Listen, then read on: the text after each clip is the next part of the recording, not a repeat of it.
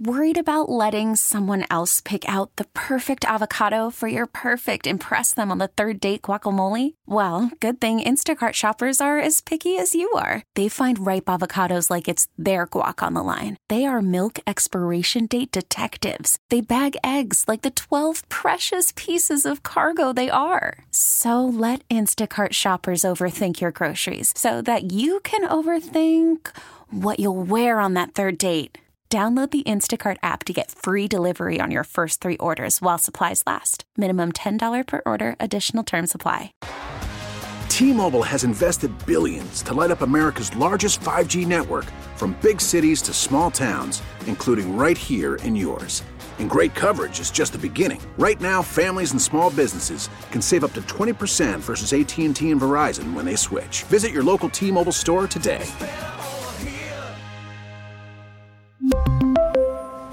Plan savings with 3 lines of T-Mobile Essentials versus comparable available plans. Plan features and taxes and fees may vary. Welcome to Face Connecticut, an in-depth look at today's issues. Good morning, everybody. I'm Morgan Cunningham on WTIC News Talk 1080, Light 100.5 WRCH and 96.5 TIC.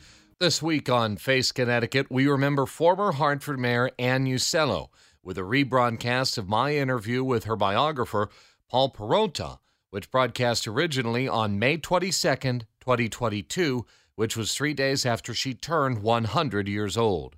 This past week, we learned the trailblazing lawmaker died at the age of 100.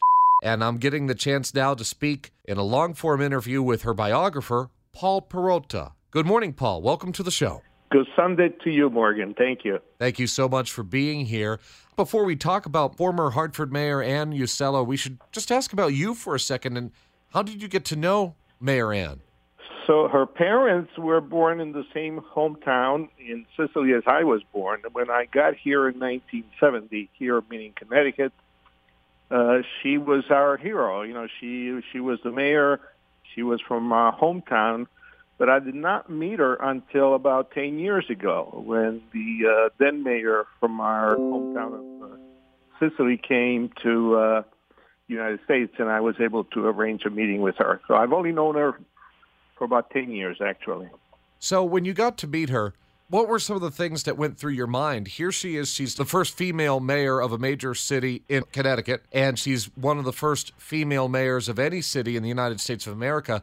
So what was going through your mind? Was it, wow, she has a lot of history? So it was 2 primary factors. Number one, I was extremely impressed with her strength from the standpoint of maintaining the ties to the hometown. I could not believe that, 90 years later she could speak Sicilian as well as we did. I was very impressed how close she was to her family. The second part is what started our discussion. I said to her, how come nobody has written a book about you? And she told me that unfortunately somebody had, but it didn't go very well. And so I said, hey, what do you think? I'm willing. And that's how we started. So what went into this book? Could you talk a little bit about the book itself? What's it called? What went into it? How did it begin? So the book has had 2 revisions. This is the second revision. The book is called The Exceptional Miss Uccello, the legacy of Hartford's first female mayor. And what I was trying to accomplish really was to document how a woman who is the daughter of a Sicilian shoemaker, first of all, got to go to college because back in the 1920s and 30s, probably not many daughters of immigrants got to go to college. How did she manage to somehow get on the council, and then miracles of miracles, she got to beat the Democratic machine of John Bailey and get elected mayor in Hartford. And it's just fascinating to me that someone like that, she must have had something special. One thing that comes to my mind when I think about the 1960s, and for lack of a better term, it was a man's world, right? Yes. And here she is, she's a woman getting in on management at G. Fox and Company, also in politics. When she was getting started, was this a goal of hers to break into what was predominantly a man's world, or did she not think anything about it and she just wanted to go about and do her thing? The latter. She never looked at it, she being a woman in a men's world, and she looked at it from the standpoint, I can compete on even terms with the best of them. It started from the very young age. Her father and mother instilled in her that she could accomplish anything she put her mind to. She attended St. Joseph College, then all-women college, and she was instilled the same thought process that she could accomplish anything she wanted to. So she went to work for Mrs. Auerbach at GFAX. Again, a lady who needs no introduction and an executive in a men's world. So I think there were a lot of factors that influenced her, but clearly it was not feminism, let's say, in the traditional form. What about her background made her a great leader for GFOX, for the city of Hartford? Something must have happened in her background, maybe because she's from a larger family, good family ties, her interest in community. Was there any one factor, in your view, having written this biography of her, that made her a great candidate to be a leader in her later life? So one of the first articles that I came across from the local papers when I started my research was a 1967 article that was headlined, Ann Uccello claims she's not a politician. And now if we had a penny every time someone said that, we'd probably be both rich. But in her case, and I'm going to read to you, if you don't mind, a paragraph from an article that was written back in 1969, which I think captured exactly the lady and the person. Sure. Ann is that paradox, the best of politicians, the worst of politicians. Most of all, as noted by the Democrats, she confounds them. She's just herself. As corny as it sounds, her conscience is her guide, even when taking unpopular positions. And that was Ann. I think that the Democrats focused on Ann, and Ann was kind of really non-existent. It was Antonina, the old school Italian lady who was very pragmatic and wanted to study the issues and try to solve them as best they can. I came across a quote from her boss at GFOX who basically said, "You're going to be mayor of Hartford." And did Ann actually recognize that at that point in time? Not at all, not at all. Ann recounted to me the story of how, I guess on Sundays they used to get together, Mrs. Auerbach, and read the headlines. And, of course, then she informed her that she was going to run for office. And as she was going out the door, Mrs. Auerbach said, Ann, someday you're going to be mayor. And I think Ann was shocked and surprised. She did not have any such aspiration. She really had no long-term political aspirations other than get on the council. To be a good mayor, to be a good leader, to be a good politician, not in all cases, but it helps if you're a personable person. And I think that a lot of people look back at former Hartford Mayor Ann Uccello and see her as someone who is quite personable, somebody who was actually there for her people, for her constituents. And is that a factor that led to her success, in your view? No doubt about it, Morgan, no doubt about it. Ann, as I was saying earlier, the Democratic politicians tried to put obstacles in her way. I think the more they did, the more she came across as a likable person. The people saw a woman who was trying to solve some issues like housing and the lead paint and the water supply and so forth and so on. And they rewarded her with their confidence. And let's not forget, we're talking about a time during the civil disobedience and civil rights of 1967, 68, 69. Tumultuous period. Exactly. And she was out there in the middle of the crowds, being present, being a leader, which not many people did back then. At the chagrin of police, they told her not to do it, right? Absolutely. She was fearless. she was making a presentation at a high school group of students, and someone asked her, were you not afraid to do that? And her response, I think, says much about her, which was, I had with me my secret weapon, my rosary. And that's the woman of faith that she is.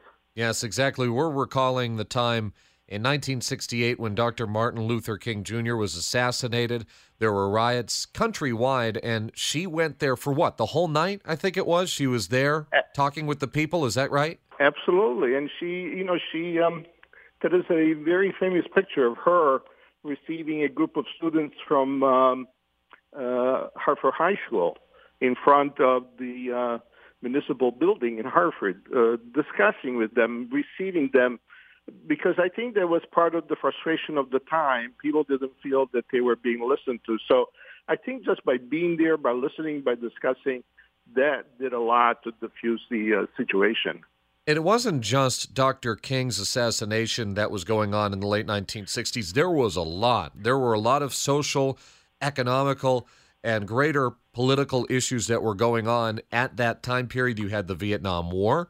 You had counterculture going on in the United States against perhaps older establishment, newer establishment. So how did former Mayor Ann Uccello bring some tranquility or peace or understanding to Hartford during these difficult times?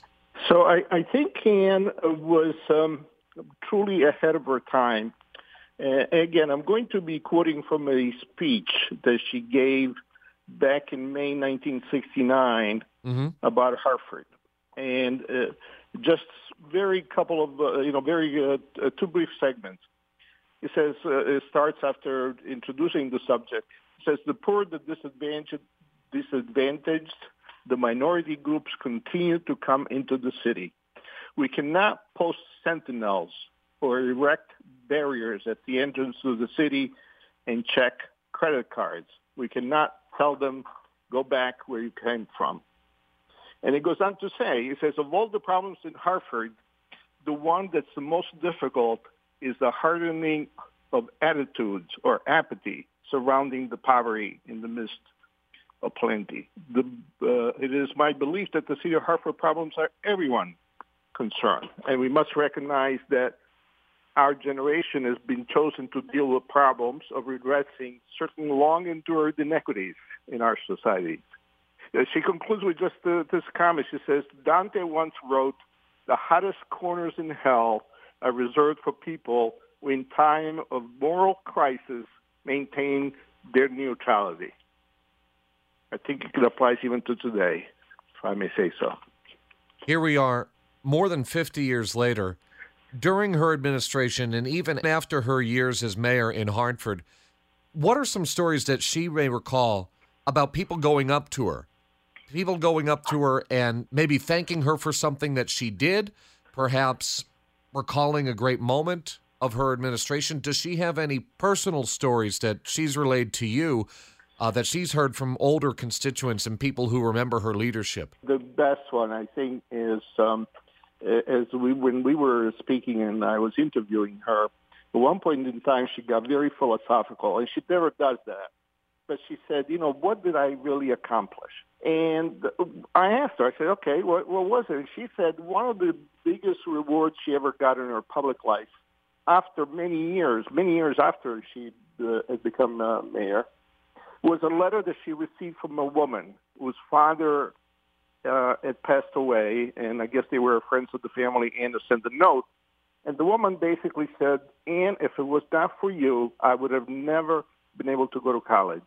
If it was not for you, my hard-headed Sicilian father would have never agreed to send me to school. But once you became mayor, he said, if Ann can do it, you can do it.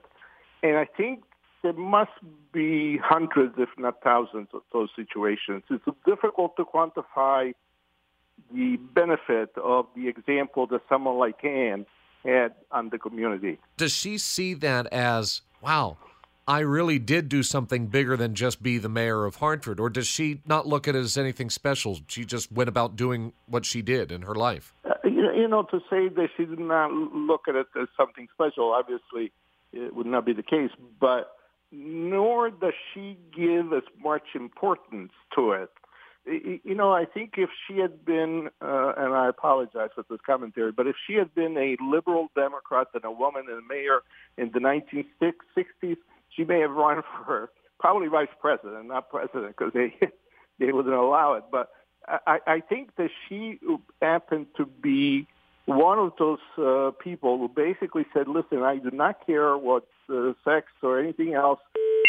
I'm a person who can do this, and I will do it. At one point in time, she did try to go after some higher office, and she was making some waves in Washington, D.C. Obviously, if you're a female mayor of a major city, it's going to travel down to D.C., word of that, and your happenings, right? At that point in time, it was pretty uncommon. But what were her interactions with Washington? So prior to her actually joining the Nixon administration, she had been invited by Richard Nixon in 1968, 69, to go to San Diego to attend a conference on housing because that was one of her specialties.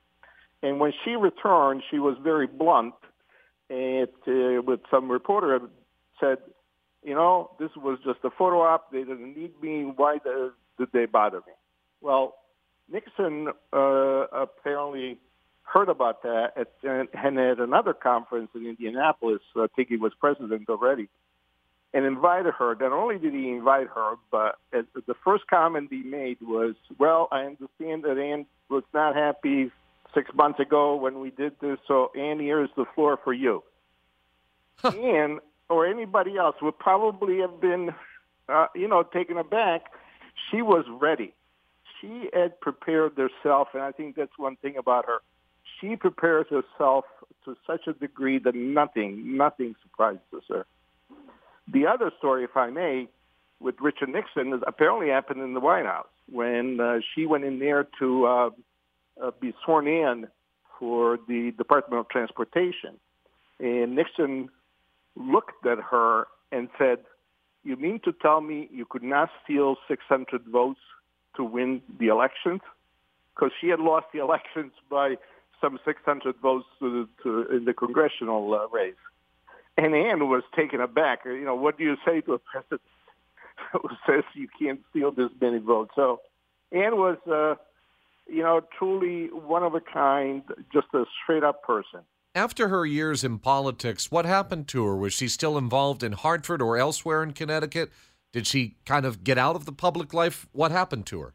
So one of the factors that I looked at was that Ann was never a favorite of the political establishment in the Republican Party in Hartford. Her victories were the victories of herself and a campaign manager who, by the name of George Ducharme, who was truly a marketing genius. But she did not have any coattails. When she came back from Washington in 78, and I think Beeble was the GOP chairman, she was given a minor job, and after, 6 months, a year, she was let go. She tried to run against Barbara Kennelly in 82, I think it was, and lost. And after that, she just spent most of the time with the Hartford Library. She loved the library. She spent many hours as a trustee and as president of the library. Fast forward to 2022. She's just turned 100 years old. What are the sentiments? She's made it to 100. I mean, that's incredible for anybody, and especially somebody of former Hartford Mayor Ann Uccello's status in Connecticut. What are some of the feelings that she has, her family has, on this momentous occasion? It's, first of all, it should be said, her mind is still as sharp as ever. And I'm sure she's lost something, but I can assure you she is, if not fully aware, she's aware of the issues of the day and follows on the newscast. Usually after watching the morning mass, then she watched the news. But so from her standpoint, what I noticed? I brought the book to her, this latest book, and I wanted to take a picture of her holding the book, and she was almost shy. Like she said, why am I exceptional? And I think she still feels that way. It's funny after this many years and this many accolades that she would feel that way, but I think there are some of those feelings. As to the family, I think this is the closest family I've ever seen. This is an unbelievable family that has supported each other. Ann has been at the forefront, but let me tell you, the other 4 sisters, 2 have passed away. They were 100% supporting Ann's and her activities. This is one great family. Our world today in 2022 is radically different from what it was in the late 1960s, but it's just as crazy. It's just crazy for different reasons. But if she were to look back at her 100 years right here on planet Earth, in Connecticut, in Hartford, is there anything that she would say to the people of today to try to guide them through any kind of tumultuous period that we're going through? That's a tough one to answer, but I'll try it this way. Ann, a politician who was not a politician. If there is a problem today, this confrontation, which has become at times violent and at times insulting to the nth degree, I think Ann would have never stood up for that. If there is something she would say is return to civility, unify the purpose, because after all, we all have the same objectives, maybe different on how to get there. But Ann loved dialogue, loved arguments, but at the end of the day, she was very pragmatic. And also, going forward in the future, and this is kind of my last thought here, if we go 50 years in the future, people are going to see her name because it's right there on I-84 in downtown Hartford. She has a street named after her right in downtown. How is that going to help solidify memories of former Hartford Mayor Ann Uccello, lessons from her going into the future? Keep her legacy alive. So I sincerely hope that the little work that I have done would help in that process. The Hartford Library as the Hartford History Center, which has a lot of her material. Some of her material has been donated to the Connecticut Historical Society. So I think there are enough places that will keep her alive. What was 3 years ago, probably 4 years ago, they added an explanation, if you will, to the sign of Ann Uccello Street saying first female mayor of Hartford. So hopefully that will help in the explanation. But the other thing I want you to understand, I want your listeners to understand, 5 years ago, we actually managed to have a street, actually the street where her father was born, renamed in the hometown, Canigatini Bagni, near Syracuse. It was renamed to Mayor Ann Uccello Street. So not only does she have a street named after her here in the United States, but also one in her native Sicily. Paul, that's absolutely amazing. I actually didn't know that. That's great. Thank you. You're welcome. My pleasure. All right. I really want to thank you, Paul Pirrota, biographer for former Hartford Mayor Ann Uccello, affectionately known by many of her constituents at the time and even people looking back now as Mayor Ann. Any final thoughts? Anything that we didn't touch on? No, I think you really covered many points that needed to be covered. The only comment I will make is that I sincerely hope that Ann's contribution will be studied more than just, superficially. I think if people were to go back to read some of his speeches, approaches to policies and so forth, I think the city of Hartford and other cities could greatly benefit from that. So that is my hope. Paul Pirrota, thank you so much for coming on this morning on Face Connecticut. I appreciate it. Thank you very much, Morgan. Again, this has been a rebroadcast of my episode of Face Connecticut from last May 2022 with Paul Pirrota, biographer for former Hartford Mayor Ann Uccello, the last Republican mayor to lead Hartford. She served from 1967 to 1971. We hope that this show shares a little bit of history and insight into Mayor Ann's life and Hartford history in general. WTIC, remembering Ann Uccello, who we learned this week recently passed away at the age of 100. Thank you for listening. Face Connecticut is a production of the News and Public Affairs Department of WTIC Radio. We really need new phones. T-Mobile will cover the cost of 4 amazing new iPhone 15s, and each line is only $25 a month. New iPhone 15s? It's better over here. Only at T-Mobile, get 4 iPhone 15s on us and 4 lines for $25 per line per month with eligible trade-in when you switch. Minimum of 4 lines for $25 per line per month with autopay discount using debit or bank account. $5 more per line without autopay, plus taxes and fees. Phone fee at 24 monthly bill credits for well-qualified customers. Contact us before canceling account to continue bill credits or credit stop and balance on required finance agreement due. $35 per line connection charge applies. See T-Mobile.com. O'Reilly. Protect your vehicle's engine with a full synthetic oil change and save with Mobil 1 at O'Reilly Auto Parts. Purchase 5 quarts of Mobil 1 full synthetic motor oil and receive a $10 O'Reilly gift card after rebate. See store for details. With your Mobil 1 purchase, you'll also receive 2 times points during O Rewards Bonus Points Month at O'Reilly Auto Parts. O'Reilly Auto Parts. Baseball is in full swing. NBA playoffs are heating up, and your NFL team is gearing up for training camp. Listen to the latest on the teams you love here on the Odyssey app. The biggest sports radio stations in the country, providing unrivaled local coverage of their teams, all in one place. Exclusive interviews with players, coaches, and team executives, streaming live and always available on demand. Stay in the know with your favorite teams right here on the Odyssey app.